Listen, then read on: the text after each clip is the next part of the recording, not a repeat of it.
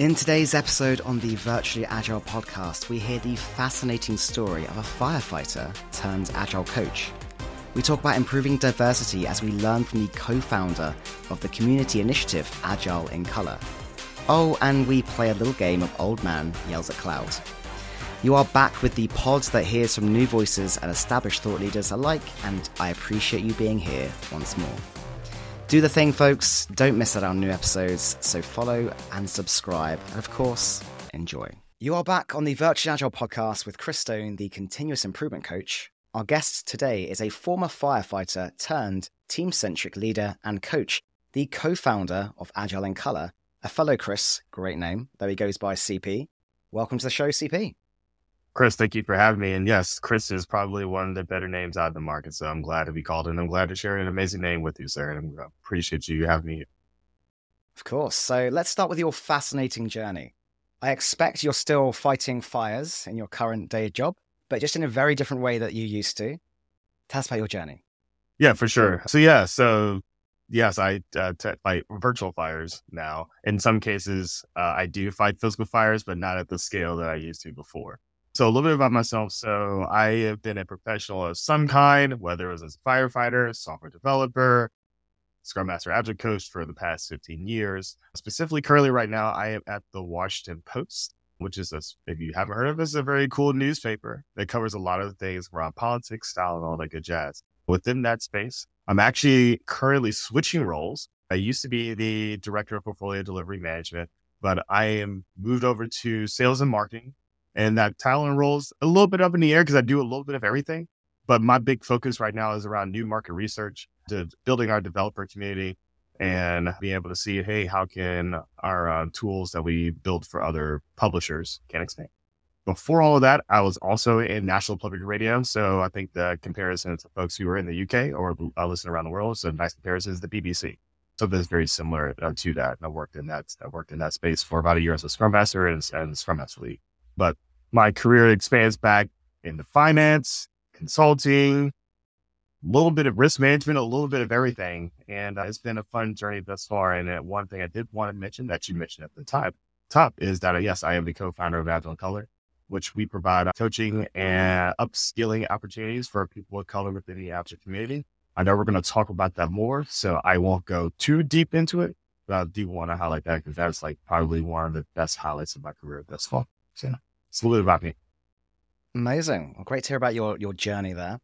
I first heard about Agile in Color actually in Orlando, Agile 2023. That's where you and I met.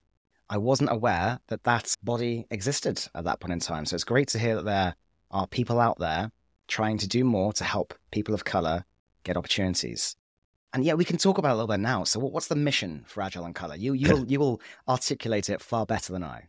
Yeah. So as I mentioned earlier, the mission of the Agile in Color is to provide learning and coaching and upskilling opportunities for people of color within the Agile community.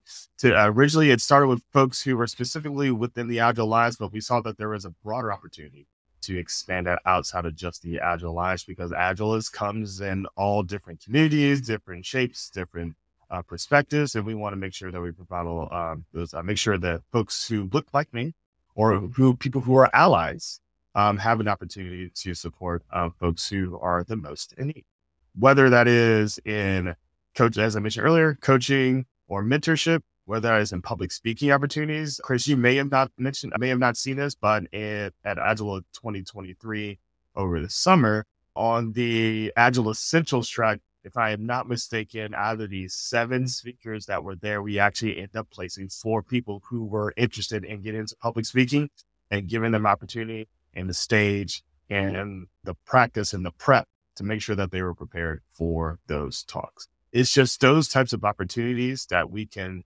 provide to folks who are looking for them, because at the end of the day, right, as we support different Agilists in the community, we get multiple different perspectives, and that just makes the community that much stronger. So yeah. It's a great initiative, and I'm always happy to do what I can to support the cause.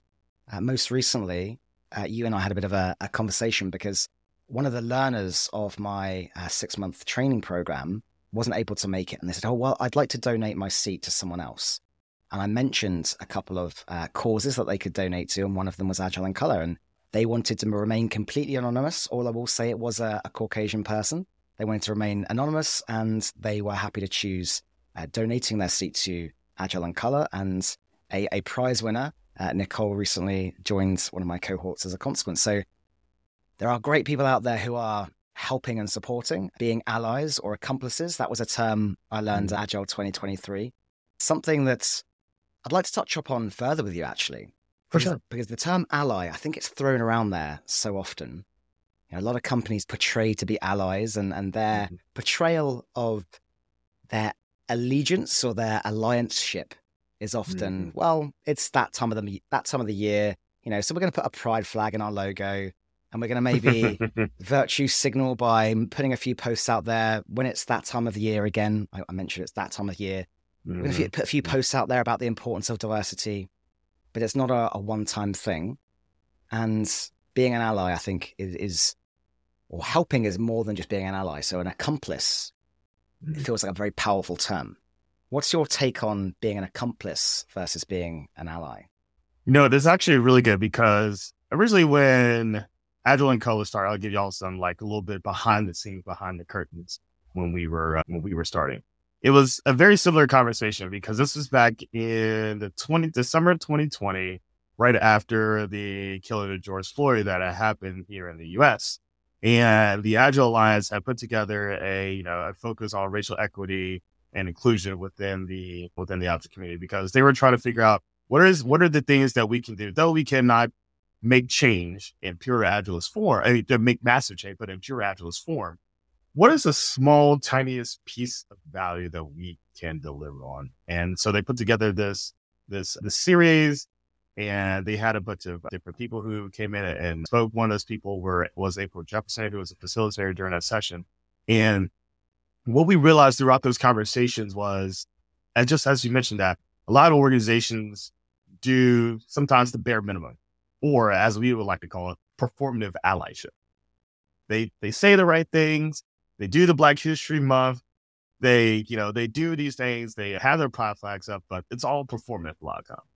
And what we realized, and through those conversations, that though the intentions were positive, like, hey, they thought that they were doing something. If you ever seen the people with the black square on Instagram or Facebook, though they were doing something, they wasn't making a change or wasn't making a difference.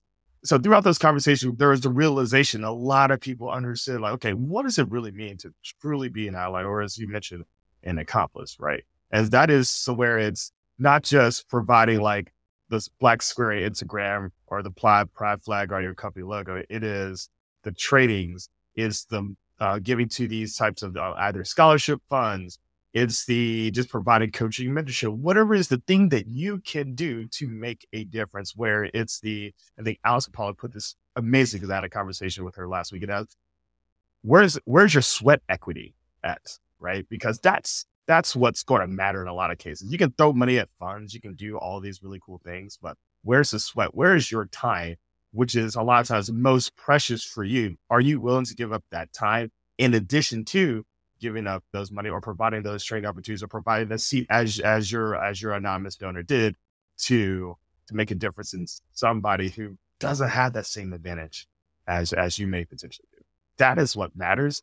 That is what being an accomplice is. And again, there's so much more, but I think the question, especially for your listeners, I think a big question is they're doing maybe a little bit of self-reflection as they're listening. And that is, what is the thing that you're doing? What is the sweat equity that you're putting in? You say you want to be down for the cause. What is that? Like, what's the part that you can do? Because honestly, that probably makes a massive difference, whether that is connecting somebody on LinkedIn for a particular role that somebody is hiring for, or if you're a leader and you're making that decision, keeping in mind, like, not just making sure we find the right person for the role, but we also find the right diverse perspective and not just bringing the same exact person. Those are the things that matter.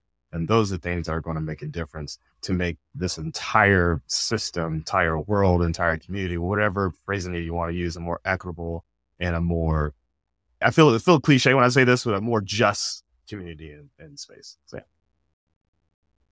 There's a really important thing that I want to highlight there. And that is that it's harder. It is harder work to demonstrate or be an accomplice. It's that sweat equity. So the example that is most real to me right now is that when I am trying to host a podcast or the meetup that I run, for me to go and find a diverse group of speakers is harder than it is just for me to say, hey, who wants to talk? And then I get obviously lots of volunteering from certain demographics, certain groups. Or who do I already know? And again, I'm probably going to know more people that are of a certain ethnic background. Mm-hmm. Mm-hmm. So it's just harder. You do have to put in the extra effort, but it's for a great purpose, because until we start to change and put in this equity, put in this effort, that will always remain the case. It will always be harder to provide opportunities because those people out there that are doing great work, that are capable and have these great perspectives on things, they just aren't getting the same opportunities that others are getting, like myself. We come from a place of privilege. And kind of like to add to, and this is something that when I reflect back on my own personal journey, I would have loved to have something like this that exists, such as Agile in Color, that it exists, especially early on in my career, just trying to figure out, just my path and my place within the world, right? Like trying to figure out, is this the right role? Is this something that makes sense for me and what I want to do? And it's so, I feel like I have like myself and my co-founder, Andrea Robinson, who's really the star of Agile in Color. I am just more like the backup singers. If people know like Gladys Knight's and the Pips, I'm the Pip, she's Gladys Knight.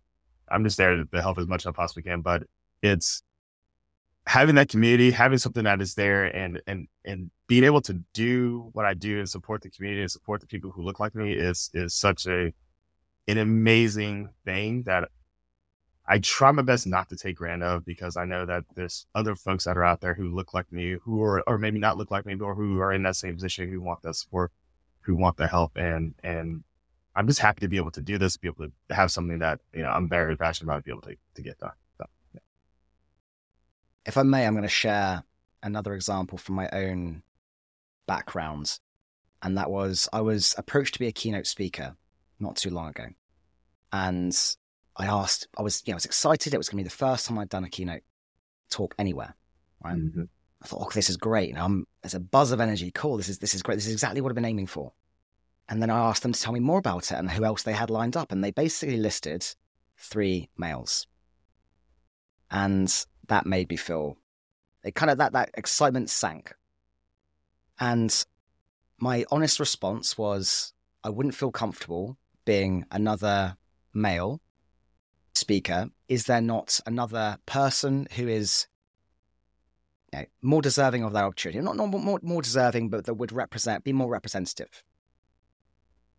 And that meant putting myself out of an opportunity that I was excited about, but it was for the right reason. Now, it's not specific to a person of color in that situation, but it is awareness of my position of privilege and doing what I can to try and improve upon it. Not that I'm trying to celebrate myself or get plaudits for it. I'm just saying that to bring about change, you have to put in the effort, and sometimes that can come at an inconvenience to yourself. Yeah. And that's tough, right? Because that's a little bit of a kind of like a little bit of self-reflection of, hey, it's the right time. It's the right opportunity. It's the right, it seems like everything is coming together, right?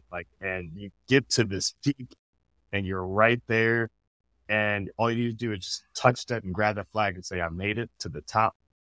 And then you see somebody else that is either looking to break out, looking to break in, that's looking to make it to that stage to where you've been.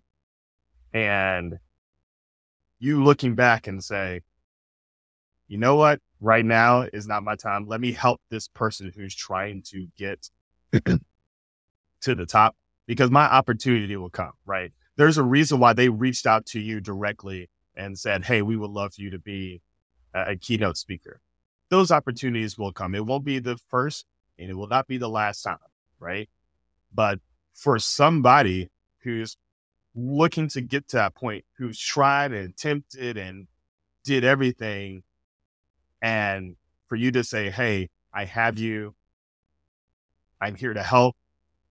If you want the slot, this is yours. And then promoting them for that in turn, at least how I look at it, is like, is that they're paying it forward, because when you do that for them, they're going to do that for somebody else. Or at least in my heart of hearts, they're going to do that for somebody else. Right. And you put good out there in the world, and people are going to reciprocate. It's going to continue to come around. And then when your opportunity comes again, take advantage of it, because guess what? Somebody saw something in you and said like, hey, I want to hear Chris speak and to share his thoughts, to share his feedback. If it's okay, I actually would like to share another story about being the person who got that leg up, actually. So this is a really great story, and y'all will love this. So Lisa Atkins randomly shot me a message on LinkedIn. My first inclination when I saw that message, like, somebody hacked Lisa's account. Because I'm sitting there thinking to myself, there is no reason why Lisa Atkins has any reason. This little random kid who she met in Agile 2020 and in a Audacious Salon in DC. There's no reason for her to reach out to me. Clearly somebody has hacked her account. But lo and behold, it was her. She had this really nice message, and she was like, hey, I would love for you to help me do a keynote with 4 other speakers. I think it was like Sally Aleda, like Lisa, and a couple of other folks, and say like, hey, we're going to do this keynote at the A20 conference, which was virtual, because everything at that time, especially in 2020, was still virtual. And that was the 20th anniversary of the Agile Manifesto. It was a big celebration. And it was a topic on like, what are all the positives and what are all the wins and the highlights, and to be on the same platform with Lisa Atkins, because that was actually the keynote for that session, for the conference. And I was like, I just looked back on her like, yo, there is no way I'm on the same stage with all of these other amazing people doing a keynote with Lisa Atkins. Never in a million years would this would have happened. But she mentioned to me the reason why I looked at you is that from that conversation from the Audacious Salon in summer of 2020, it was summer of 2019.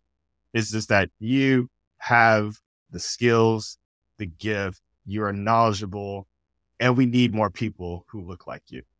This is the reason why I'm doing this. And for me at that point, it showed and it clicked for me that I need to continue to put this same good out in the world and do something. I probably won't be able to do it at the scale at least Atkins can do, right? But I can at least do my little part to be able to, provide those same opportunities for folks as she did for me. So like that's the same exact scenario of like, hey, she saw something. She had an opportunity to take that stage just by herself. But she saw it not just with me, but like with 4 other people, and provide those opportunities for folks. So I mean, Lisa, if you listen, thank you. There's not enough thanks in the world, but seriously, thank you a lot. I really appreciate it. What an amazing story. And another reason that we all love Lisa Atkins, I doubt she's listening, but she has been a previous guest on the show. She was actually the first person that I had on the podcast. And a bit like you, at that point in time, I had no business having a Lisa Atkins on my podcast, but she was very open to it. And we had a great conversation. We wore silly hats and talked about retrospectives. And beautiful. Yeah. Let's shift things up a little bit. I know you and I are both at least fans of the Simpsons classic Abe Simpson meme format, old man yells at cloud. So it's got a little bit of a time for a rant. Okay. What's grinding your gears in the Agile space? What do you feel like ranting about? Oh God, there's so many things, Chris. There's so many things, but okay, so some context is important. So I'm a millennial, and as a millennial, we grew up in the age of computers, social media, all these things that were trending and that were happening.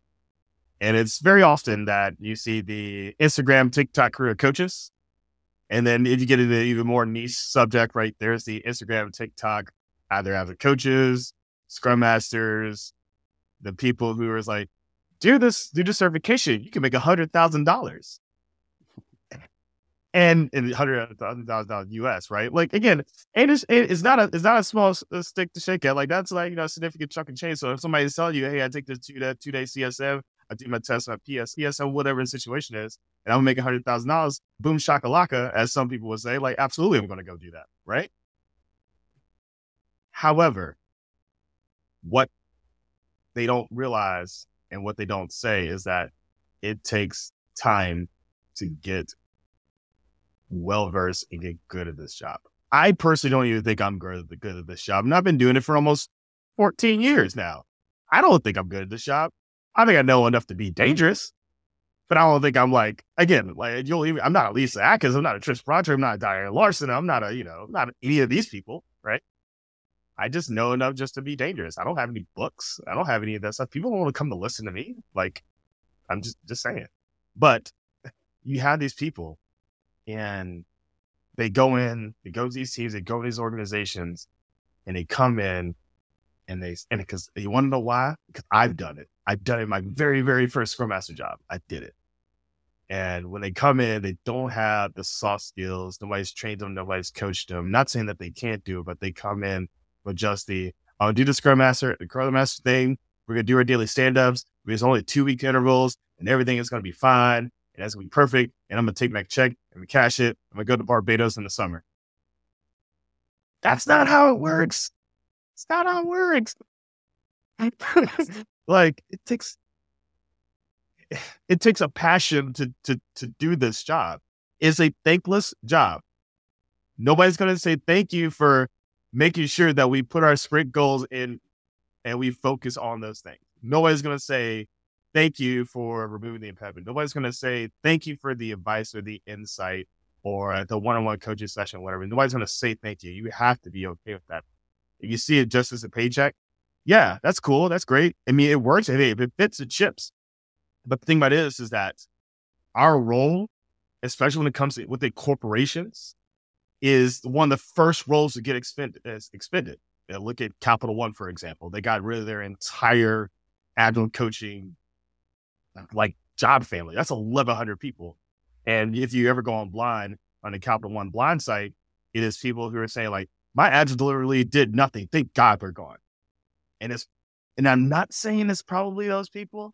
It's probably just somebody but I will say that somebody who was just in that job, they collect the paycheck, who, it didn't really, not saying they didn't do anything, but it's tough when you see some of that stuff because that's a reflection on the broader team, and it stinks.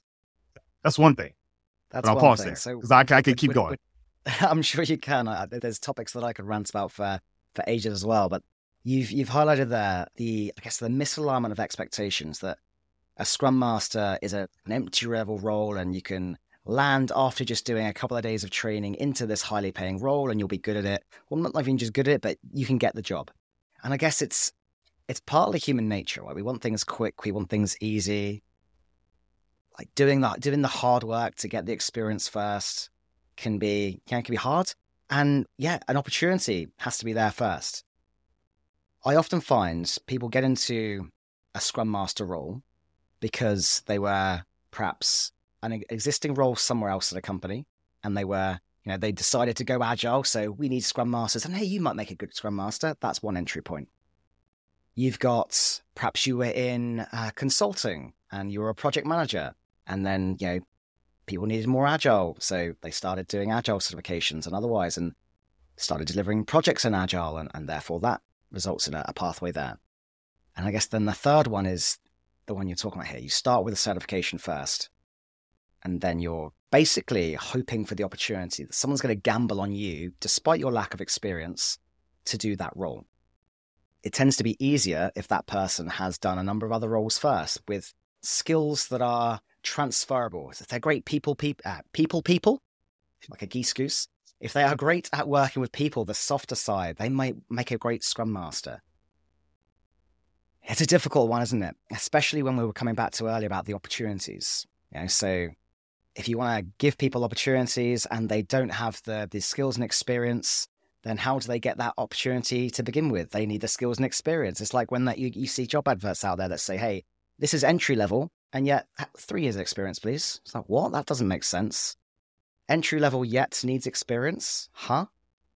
So it's a difficult one. I'm not sure what the solution is to it, but definitely the kind of influencer side of you will get this if you do this needs to, maybe not need to change, but we need to try and ensure that people's expectations are managed accordingly. Yeah, that's extremely true, right? Because like the 3 examples that you did, I think I was number 2, where hey, we're doing this agile transformation thing. You're risk manager, process manager, you do Lean Six Sigma, so that all kind of like just fits together, right? So yeah, just do the agile thing. And I was like, yeah, sure, why not? Then immediately fell in love with it, right? So like it's funny how that works out. And then I left, and then somebody took a chance on me as a newer Scrum Master to come in and do this job. But to the example that you said, especially on the number 3, it's hard, man, because you see these same exact stories. People take the class, they pay a lot of money, they expect to, as I would expect a return on my investment. Even if it's $495, even if the course is at cost at $200, I think is the Scrum Alliance to get people through the thing. Even if it's at cost, I expect some sort of return. And when they don't see it, it's tough, right? I feel bad because like I don't want to like set people up for failure, but it's more of like, hey, it's possible, it's going to be tough, and you have to not get deterred. And I think that is piece that I think that people struggle with, because they say it looks really great, really simple on LinkedIn for this person's post, and that they posted like this Scrum Master job and safe pays $140,000 with the billable rates, $95 to $125 an hour. Oh man, that is perfect. Just apply. Just take my class and apply. Not telling the full story, and yeah, I don't know. It's a struggle, but like I don't know. I wish I had a solution to that. I really wish I did. I think it's a little bit of. I mean, if anything, of course, with all things, just be a responsible, person and do your research. But also just note, like, this is probably a thing for my trainers is that, no, I'm sorry, not my trainers. So no, but the trainers that I know are really, really awesome. I think it's for the career coaches on TikTok and Instagram. Please stop. Just stop, please. So yeah. I think it can lead to some of the scenarios you described there, the companies making mass layoffs of certain agile roles, because they've seen a lot of situations where someone's gone out and got a 2-day course and they've got a shiny badge for their LinkedIn, and that doesn't demonstrate their competence to be able to perform the role. It doesn't demonstrate that they are confident in performing the role. It doesn't demonstrate their capability in that role. It demonstrates that they attended a 2-day class. Maybe they did some, group exercises, perhaps an exam at the end. And it's the beginning of their journey, not the end. Now, one of the things that I'm really liking seeing is more and more training bodies and trainers embracing a more longitudinal learning approach. I mentioned earlier the Agile Mastery Institute and the 6-month training programs we do. The aim therein is for people to pick up new skills, apply those new skills in their work, in their opportunities that they have to do so, but then that new skill is reinforced in a feedback loop with the rest of their group and their trainer, because it's over several months. So they get to try something, see how it worked. Maybe it failed. Okay, this is how we could do it differently next time. And all of those things, because it's longitudinal, because it's over time, because it's in their context, will result in someone becoming better equipped to perform in that role. And I'm very heartened to see not only the Agile Mastery Institute, but other training bodies embracing this training approach. I know IC Agile does it for their enterprise coaches. I know other groups like Scrum.org are looking into how they deliver training over longer periods of time. And it's great to see that. And I think that maybe is one solution that we can move towards, where we value that type of learning more than the 2-day alone training. Yeah. To your point that you made earlier, when you have like those feedback loops and you have those opportunities, like where it's not just the feedback loop of those 2 days, or over, because some courses, especially with IC Agile, where some of the courses are like 4 days, depending on how the instructor breaks it up. You could have a lot of those opportunities for those feedback loops. But I think more often than not, I think this is something with the larger certifying body, or as some people like to call it, the Agile industrial complex. Taking a look back and say, okay, are we providing our folks the best? Are we setting them up for success post-class, right? What you're doing, because I'll give a shout out to IC Agile because I'm an accreditor for IC Agile, so I get to see a lot of the courses that those folks put together and get the stamp of approval, and to see how they went through and thought about how they built their course, the materials, the learning objectives, making sure all those things are hit, and is how the course is built just overall. Because yes, you can put together a PowerPoint deck that hits a bunch of learning objectives, great, but are there people actually learning something from that? Those types of approaches, I think, will make the difference, especially if the Agile community wants to continue to get better and thrive, right? We have to do these things. We have to give folks the opportunities to learn, and versus being like me. And unfortunately, my very first job where I was had the title of Scrum Master in Workday, I unceremoniously got kicked off of my team as a Scrum Master because they didn't think they knew more. I don't want anybody else to go through that scenario, but that was a learning lesson for me to go through that. But we can set people up for success so they don't have to have that very awkward conversation as it gets booted out of the Slack channel. You know what? Even better. So yeah. Anything else that grinds your gears at the moment, or I can share one of mine? How about you go? Because I'll continue to rant, because that's just me. My mini rant is the dogma you see in the Agile community. It fascinates me that the whole Agile community is often based upon the premise that we are continuously uncovering better ways of doing things.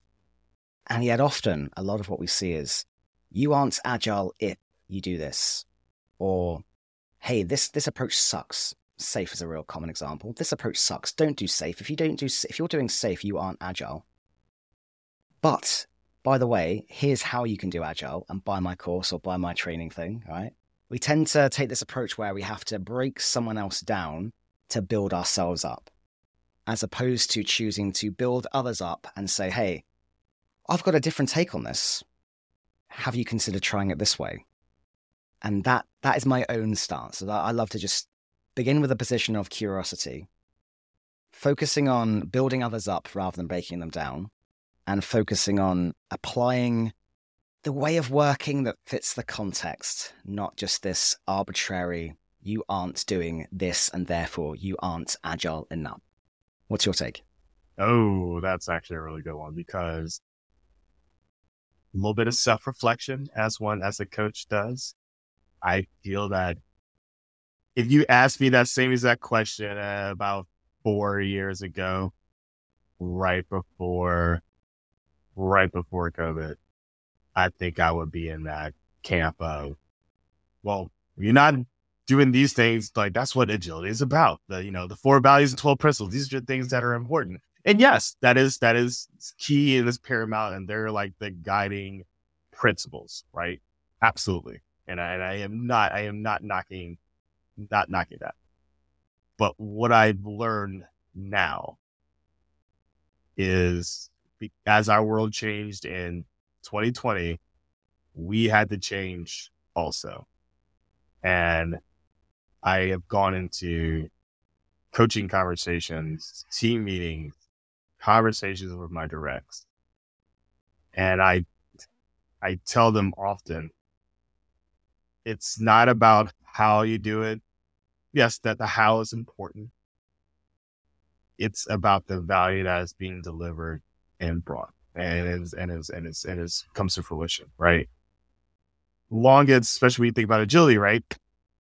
If it's small, sizable chunks that you can view, adjust, iterate on, and it's valuable it could potentially, let me clarify, it could potentially be valuable for your end user, whoever that end user could be. It could be internal, it could be external, heck, it could be for your own individual team.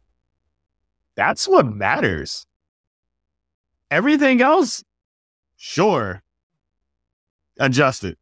whatever. I mean, like, long as folks are delivering value, there's trust that exists. Folks are open and respect each other. And you can see them going down the scrum values too. But like, the thing is that like those things are important. Everything else is just noise. Not saying noise is a bad thing, but it's that's what matters. But I think, talk to me like in 2019, I think it'd be a different stance. But my buddy, Lord, because I keep pulling stories from everybody else. My buddy Chris Lee, God, I love that guy to death. He's so awesome. Another Chris, by the way. Yeah, no, awesome. And again, obviously, great Trend Chris here. is just there's a trend. But Chris Lee loves when we go to conferences, especially always at Agile 20X conference, right? It's always, you see the people who try to slam dunk, in his words, on others, right? And try to say like, I forgot, like the quote unquote, he doesn't say this, is in my interpretation, I forgot more about Agile than you have ever learned or whatever. I'm like, that doesn't even remotely matter. We're all here as practitioners and fans of this methodology and approach. Can we just be that and be okay? And it's so funny because I love Diana Larson, and she is just such an amazing person, and she's like the epitome of what I want to be. She's just a very chill, water rolls off of her back, whatever. She's just like fine. Like, people know who she is in the community. She doesn't have an ego, and she's always willing to support and help people no matter what level that they're at.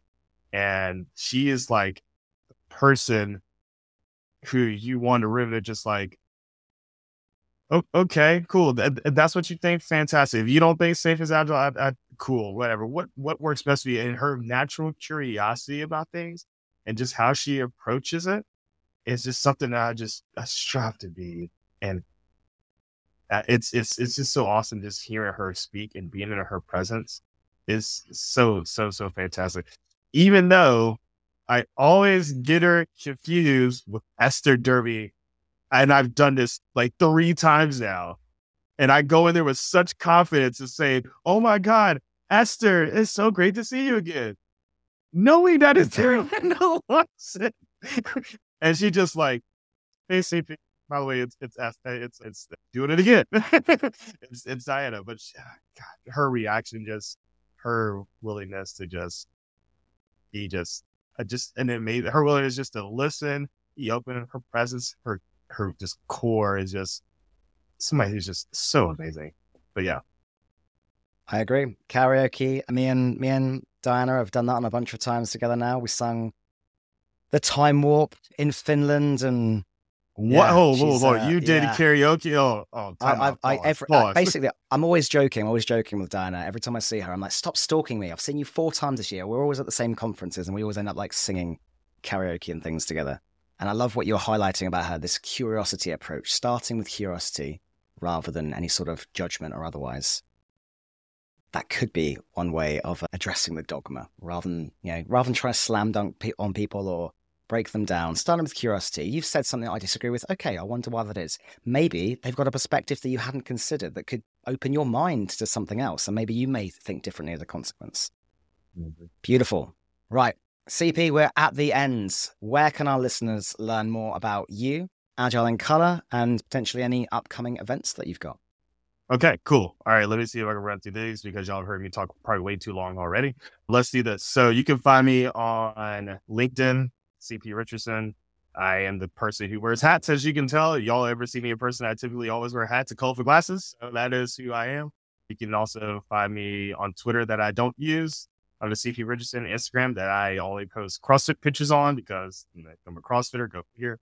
But yeah, you can find me out there. More importantly, though, go check out Agile in Color. You can search Agile in Color, Instagram, Twitter, YouTube, any of the social medias. Also, make sure to like and subscribe to all of those things, and also subscribe to our YouTube channel. And if you want to get involved, go to agileincolor.org. There is a link for you to request to volunteer, and wait for it, there's more. If you want to get support from Agile in Color, go right to agileincolor.org, press the button that says request support, let us know what you're looking for, and we will connect you with somebody to get you squared away. So yeah. Awesome. Thanks for sharing. I will include those links, folks, in our show notes so they're easily accessible. Right. It's been a pleasure having you on the show. Thank you for joining us, for sharing your insights, for ranting with me a little bit. It's a bit cathartic sometimes to do so. If you found this episode valuable, pay the tax, share it with someone else. Don't forget to subscribe, like, and all that rubbish to hear the latest episodes as they land. It really is the best way to keep abreast of what's going on with us. And don't stop believing. Till next time. You've just listened to another episode of the Virtually Agile podcast. Don't forget to check out www.thevirtualagilecoach.co.uk for one of the largest collections of free templates on the web on all things Agile. If this show provided value, I'd love your support by following or subscribing on your platform of choice. See you folks next time.